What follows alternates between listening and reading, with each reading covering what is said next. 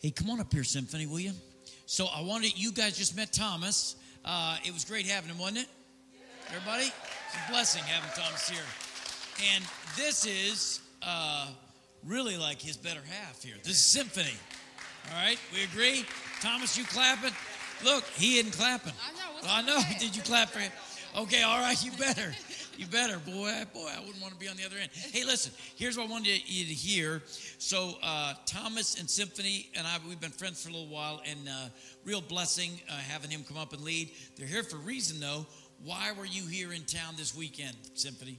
This weekend, I graduated from Shenandoah University with my doctorate in occupational therapy. With her doctorate in occupational therapy. So how did you get a doctorate with 3 little kids and a husband and all of life's changes and everything? You've been going through a lot the last couple of years. You're only 29, right? Yeah. When did you start school? I started when I was, I feel like I've been in school for 20 years. Yeah.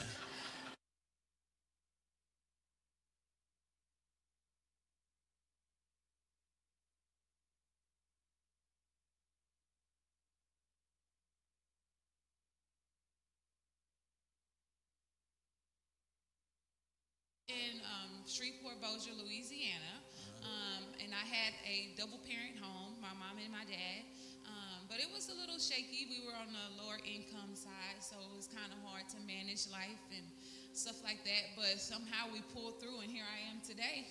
Yeah. Now, what about, how'd you meet Thomas? Thomas and I met. His mom was my middle school English teacher, and so I went to his dad is a pastor. And so we went to his mom. I love his mom so much. She was one of those brave souls who always invited her students to church. And so I took her up on it. And so when I went to church, I saw him singing and playing. And I said, yep, that's going to be my man one day. And here we are almost 15 years together, but 8 years married this July.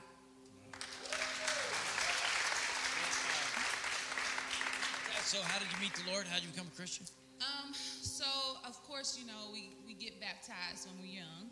So about 7 or 8 years old, I got baptized at Stonewall Missionary Baptist Church. But, of course, in college and high school, you fall into the world of temptation and kind of ventured off. And I got redirected to Jesus and kind of had to too, because I had a husband who was really involved in ministry, so I had to get my life together. And so I just reconnected my life with Lord about 2010 maybe, and here I am again. A pastor wife. Yeah. Whoa. That wasn't the plan. That was not the plan. I didn't know I was signing up for that part. So long ways from where you grew up to a doctorate degree. Were you the first in your family? Yes, so my mom had an associate degree, but I am in the first in my immediate family to have a doctorate degree. My cousin, which is my mom's sister's daughter, she also has a doctorate, so she's like a bit of a role model. And she's a college professor at a I can't remember the name of it. It's well-known private university in Massachusetts. So she's teaching there, and I told her last night, she texted me and said, I'm so proud of you, cousin. And I said, thank you for your inspiration. Yeah. So one day I think you're pretty inspiring. Yeah. So I'll take you. Let's pray, okay? Lord Jesus, thank you for Symphony. Thank you for Thomas. Thank you for their wonderful ministry. Thank you that they were kind enough that while they're up here to come in and lead worship and share with us. So thank you, Lord. Put your blessing on this family. Guide them, lead them, Lord. And may they serve you for many, many years to come. In Jesus' name we pray. Amen. All right. Thank you, Symphony. All right, listen. This is, before I get started, I had a couple of things I wanted to tell you. We have a meeting for members right after the second service today. We'll talk about some of the details, what's going on in the church, the purchase of the building, and so on. And there was also wanted to tell you that on Sunday evenings from starting the week after Labor Day, so June 4th, for the next 5 weeks, we're going to have a Bible study / service, whatever, for families that want to come in. We're going to have a shorter service, but it'll be a time. It'll start at 5. We'll have kids daycare, whatever, Sunday school in the evening too, and we're going to share with you, we're going to spend 5 weeks studying biblical thinking towards our emotions, like how to deal with it biblically from God's Word. So how we're facing all the things that you and I are facing out here and how we think right from God's perspective. We're going to do that for 5 weeks. I'm going to lead that, and we're doing it for families. A lot of you guys are busy. Kids and games, kids and sports, want to make sure you have a chance to come in and worship together and praise the Lord together before I think. Now, the other one I wanted to introduce to is William. Now, many of you say William, say hello back there. Now, you guys have met William probably in the parking lot, out back. He's now running all of our parking, trying to make sure that we don't get in trouble with the neighbors, trying to keep everybody going so we can get our zoning through. All that is very important to have William, but he also helps us with maintenance and security and anything else you need. So just say hello to William. Make sure you say hello to him. Give him a hug when you're leaving, all right? All right, so Christians, for us in the church, the guy helping in the parking lot is as important as the preacher. Amen? We're different. So we thank you, William. Thank you very much for all your help every week. Thank you. Let's pray now, get started. Lord Jesus, as we think about your wonderful compassion, we think about how great you are and what you've done for us. I pray, Lord Jesus, you would give us perspective so that as we sing the song we just sang, that we would mean it from our heart, that we would be able to take in this wonderful truth, that you are faithful, that you are good, that you're a compassionate Savior. In Jesus' name we pray. Amen. Now, to persuade a poor, sinful soul that God in Jesus Christ loves him, delights in him, is well pleased with him, and has loving thoughts of kindness towards him, is an inexpressible mercy. This is my goal today. Listen, let me read it to you again. Written in the 1600s by John Owen, one of the Puritans, said this: to persuade a poor, sinful soul that God in Jesus Christ loves him, delights in him, is well pleased with him, and only has thoughts of kindness towards him, is an inexpressible mercy. Now, this is really a continuation of last week's sermon from Nate. Go back and listen to it if you haven't, but he talked a lot about God's love and how we want to imitate God's love. We want to understand God's love. And so we're going to continue to focus on God's love, but today specifically on his compassionate feeling he has for his children, our compassionate God. Now I was a policeman for 29 years. I was a minister for some of that time too. And, cops are not known for compassion. That's not our thing. You would maybe think of a nurse or a doctor or a medic or somebody, a child care worker, but when I see the lights come up behind me, it is not compassion I'm expecting. Amen? So for me as a pastor and a policeman, it is made for a weird combo. Sometimes they say, how do you do that? As a matter of fact, the police sometimes say it's impossible. Sometimes the church people say it's impossible, but here's the good news. When I was a policeman, I used to lock people up. And now as a pastor, I get to set people free. Amen? That's the truth of the gospel, and I'm going to set you free today because you as Christians who have known Christ, I think you got the wrong idea. I think you got the wrong idea about the God you love and the God who loves you. What I mean by that is this. If you have been in church very long, you have heard 15 different things you need to do to prove you're really in love with God. You hear about your need to be a missionary. You hear about the need to be a preacher. Maybe you hear about the need. You see these guys leading worship, say, boy, I should be doing something like that. I'm just coming in here, take care of my kids. And then, God forbid, you sin. On top of already feeling like I'm not quite measuring up, then you yell at your kids too much, especially on the way to church. It's never happened to any family here, right? Never happened. I'm telling you, that hour between when they wake up to get them to church, this is unbelievable, isn't it? Amen? Is anybody, there are no mothers say, okay, thank you, I got one amen. Listen, the reality is it is hard in light of the way we are, as human as we are, to believe that a holy and a righteous God could feel compassion towards us.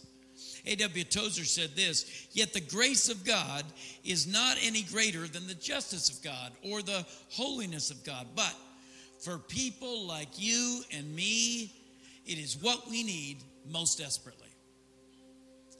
It is what we need most desperately. Now, first of all, I'm just going to give you a short sermon on this because it's so deep and so wonderful. It requires time for you to go and study this, to think about it, to reorder your thinking. Remember, the scriptures say that what happens to us as believers is he renews our mind. He transforms us. The problem is you bring all of your old guilt, all of your old sin, all of your old realization of how sinful you are to the cross.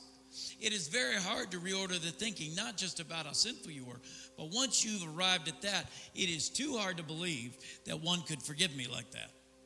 You see what I mean? The more aware you are, listen to this, the closer, this is what happens. Brother told the story one time of taking his kids down the Grand Canyon, and he would watch the sunset, and little by little, more and more of the light would go away as the sun would set. And then in the morning, they went back real early, and they saw it just open up little by little. Here's what happens to us in the Christian life. The longer you walk with God, the more he allows you to see, or you begin to realize how sinful you really are. When you first came to Christ, you said, well, pretty good guy. And then the more you know about God's word, the more you know about his holiness, you say, golly, what in the world? And as that happens, Satan wants to take your joy in the middle of it. But instead what should happen is we should reorder our mind. And every time we see how sinful we are, we'll be more in love with Christ because we realize how much we're loved. You see the difference? If I deserve this thing, then what's the big deal? But if I am if I am not deserving, if I am actually running this way and he pulls me that way, now that's a great story. I love reading about compassion. I love reading about kindness. I love reading about it when the person who extends the kindness shouldn't even give it. There's the most famous, iconic police picture ever. You've probably seen it. Was Norman Rockwell. There was a D.C. police officer leaning down at a parade to a little boy, and he's talking to this little boy. Now, that picture, that guy ended up being chief of police later, but that picture is so great because, again, we don't see policemen that way, and here they are with this little boy. Yesterday, there was the Orioles and the Blue Jays played, and, of course, the Orioles won. By the way, all Christians are Baltimore Orioles fans. You do know that, right? You signed on for that, and you've been delivered from the Dallas Cowboys and the Yankees and all those other evil things. All right, so look. The Orioles are playing up the Blue Jays. They're playing there, and one of the Blue Jays stars, a guy named Vladimir Guerrero, and he saw a sign, a little boy had just gotten over cancer. And so here's this big star, millions of dollars, home run star, and he took time to go to that little boy and show he loved him and said hello and all those things. When I see those, I love those stories of compassion, don't you? I love those stories of compassion. Brothers and sisters, we are a story of that kind of compassion.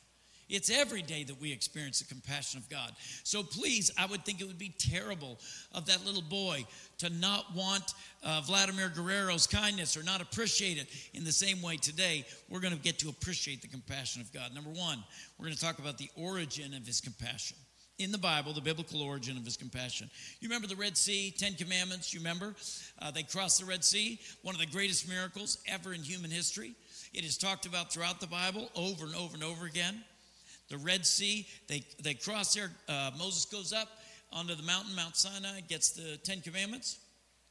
He comes down, and in fact, the people had, it's just an amazing story. The people had not only just formed a calf and an idol worship, but they had actually said to the idol, you're the one who got us out of Egypt.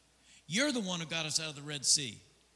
Boy, I tell you what, I would have no compassion for that. Can you imagine? I mean, one thing for me to do something good for you, but to do the most incredible thing for you, and then for you to thank something that you just made. How horrific this sin. They deserve justice, but instead, we find compassion. Let me show you what I mean. Exodus 34:6 is the next trip Moses makes up the mountain. Moses goes up the mountain. He meets with God again to get the second set, the final set of the 10 Commandments. And while he's up there, God, for the first time in the Bible, quotes or tells Moses who he is. Here's what he says. It's Exodus chapter 34, verse 6. It is the most quoted or re-quoted scripture throughout the Bible. And he passed in front of Moses, proclaiming, the Lord, the compassionate and gracious God, slow to anger, abounding in love and faithfulness. Now, wait. In light of what they had just done, the first adjective he chose to use to describe himself was compassion. Compassion. The compassionate God. So that's the origin of his compassion in Scripture. We begin to face and see a little bit of his compassion, taste it and understand it. And then as we see, secondly, the object of his compassion. That's where it started, the origin. Now it's the object. Who is the object? Is it the created world? It should be. I mean, look at all he's done. Isn't it beautiful? Isn't it amazing, the universe? Isn't it amazing, the sea? Maybe it's little children. That is very moving.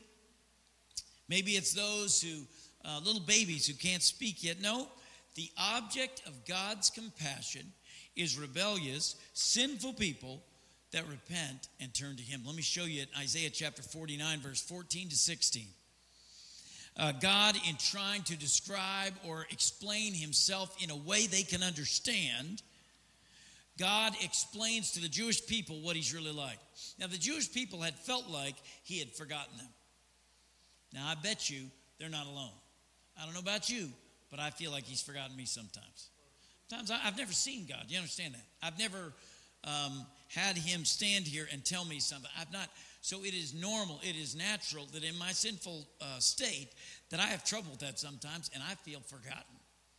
I feel like what's going on in my family or what's going on in the world, I say, whoa, have you forgotten me? And so this is where the Jewish people are.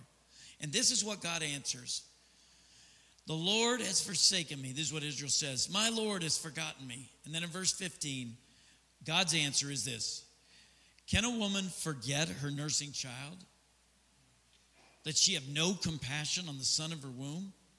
Even moms may forget, yet I'll not forget you. Behold, I've engraved you on the palm of my hands. Your walls are continually before me. Let me give you a picture here. He says, let me explain to you. If I were to say to you, I care about you. Let's imagine, Nate, I love Nate, and let's say that I would have said, Nate, you to me are like a little baby I'm holding in my arms. You'd say, you're getting a little bit far, aren't you, Dale? You don't need to go quite that far. But that's how extraordinary it would be for me to say that. You would say, wow, you're serious, man. You must really trying to get across to him how you feel about him. Well, here's God's picture. God Almighty, holy God of the universe. He says, let me give you a picture of how I feel about you.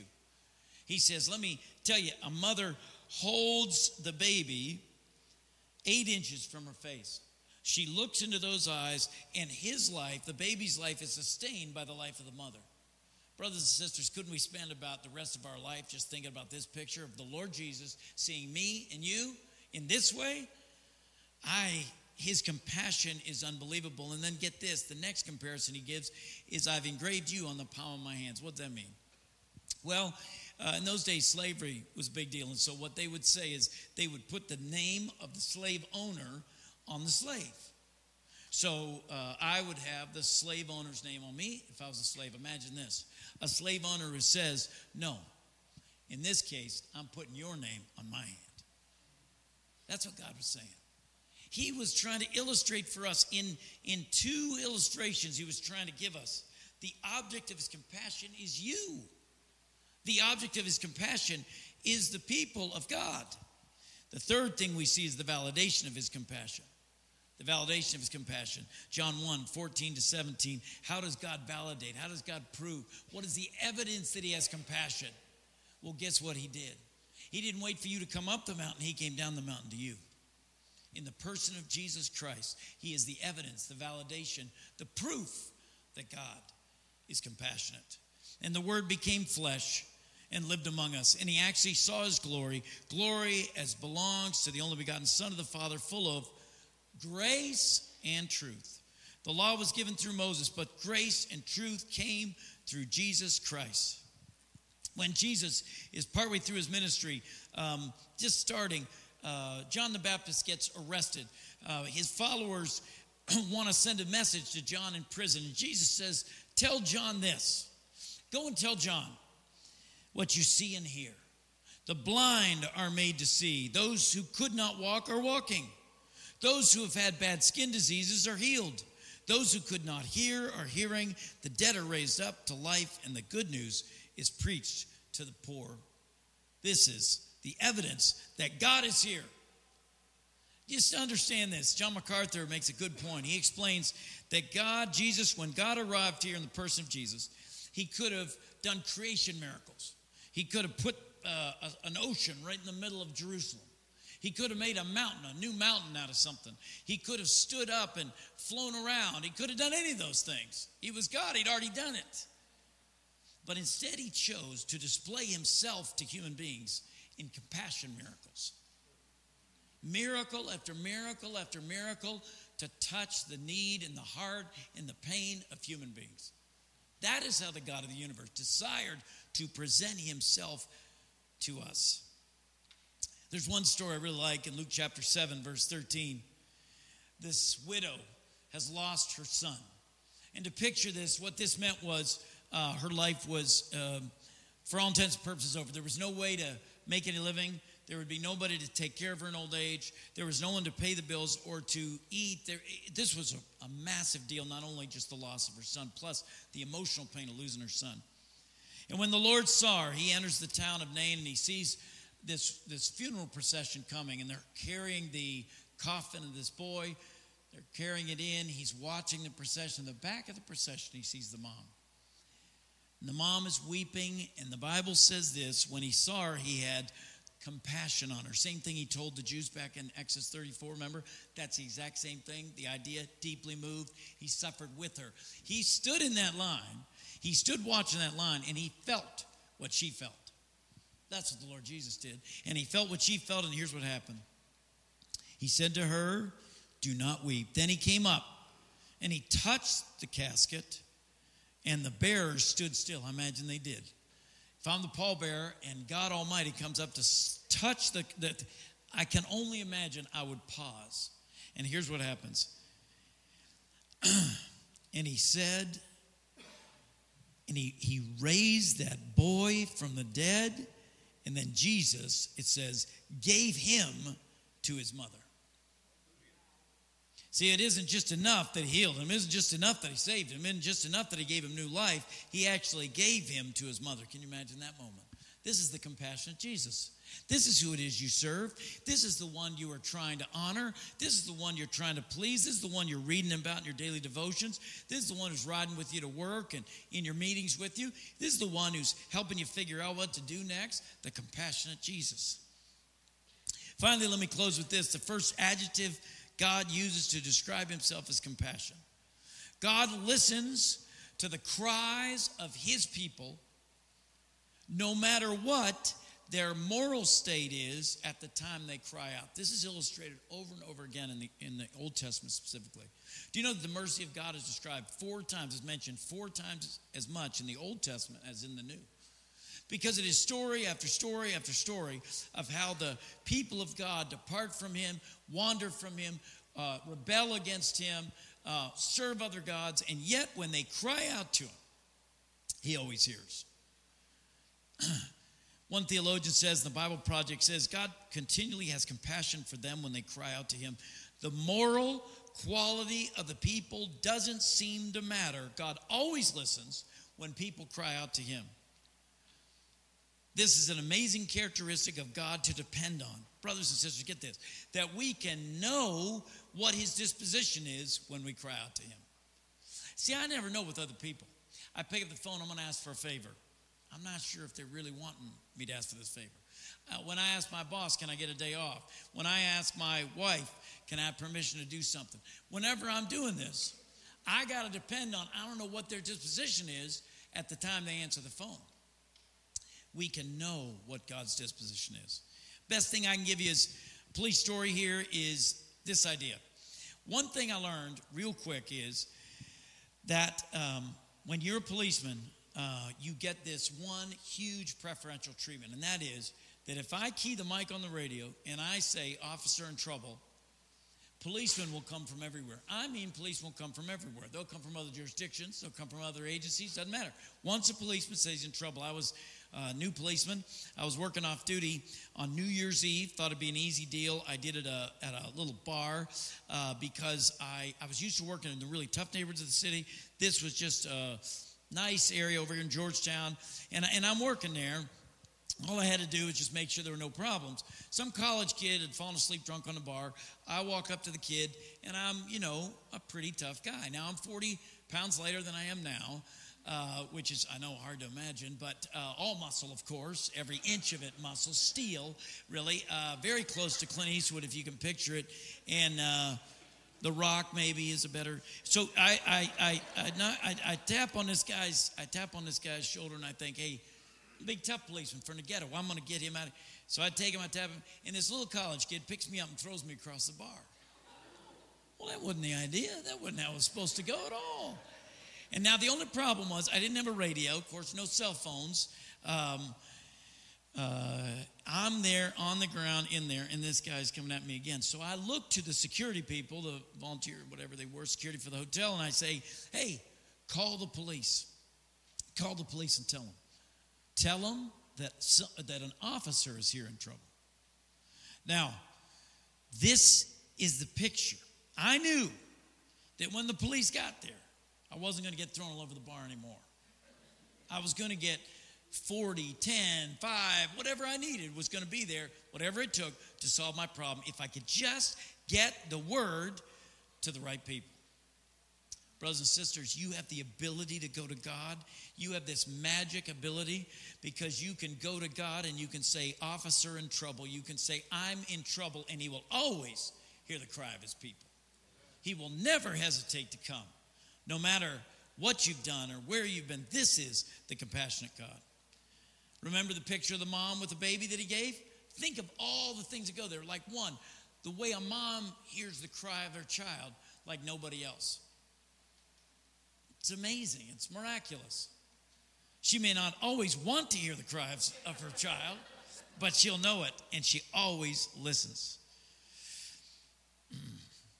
The psalmist says this in Psalm 18:6, in my distress I called upon the Lord and cried unto my God. He heard my voice out of his temple. My cry came before him, even into his ears. Brothers and sisters, you're no different than the psalmist. Desperation equals a compassionate God. You know what gets the cops there when a policeman's desperate. When a policeman's really desperate, really in real trouble.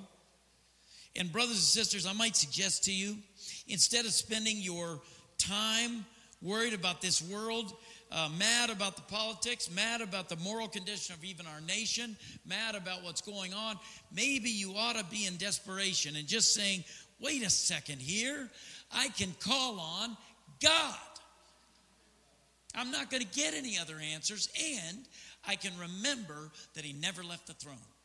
Do you think that it's really a time in this day and age? You don't know what it's like? Yes, I do. It's like now. Now it's time to despair. All Christians everywhere should be moping around and complaining. Is that what the scriptures have told us? Have they said there is coming a time when all Christians should be depressed and angry?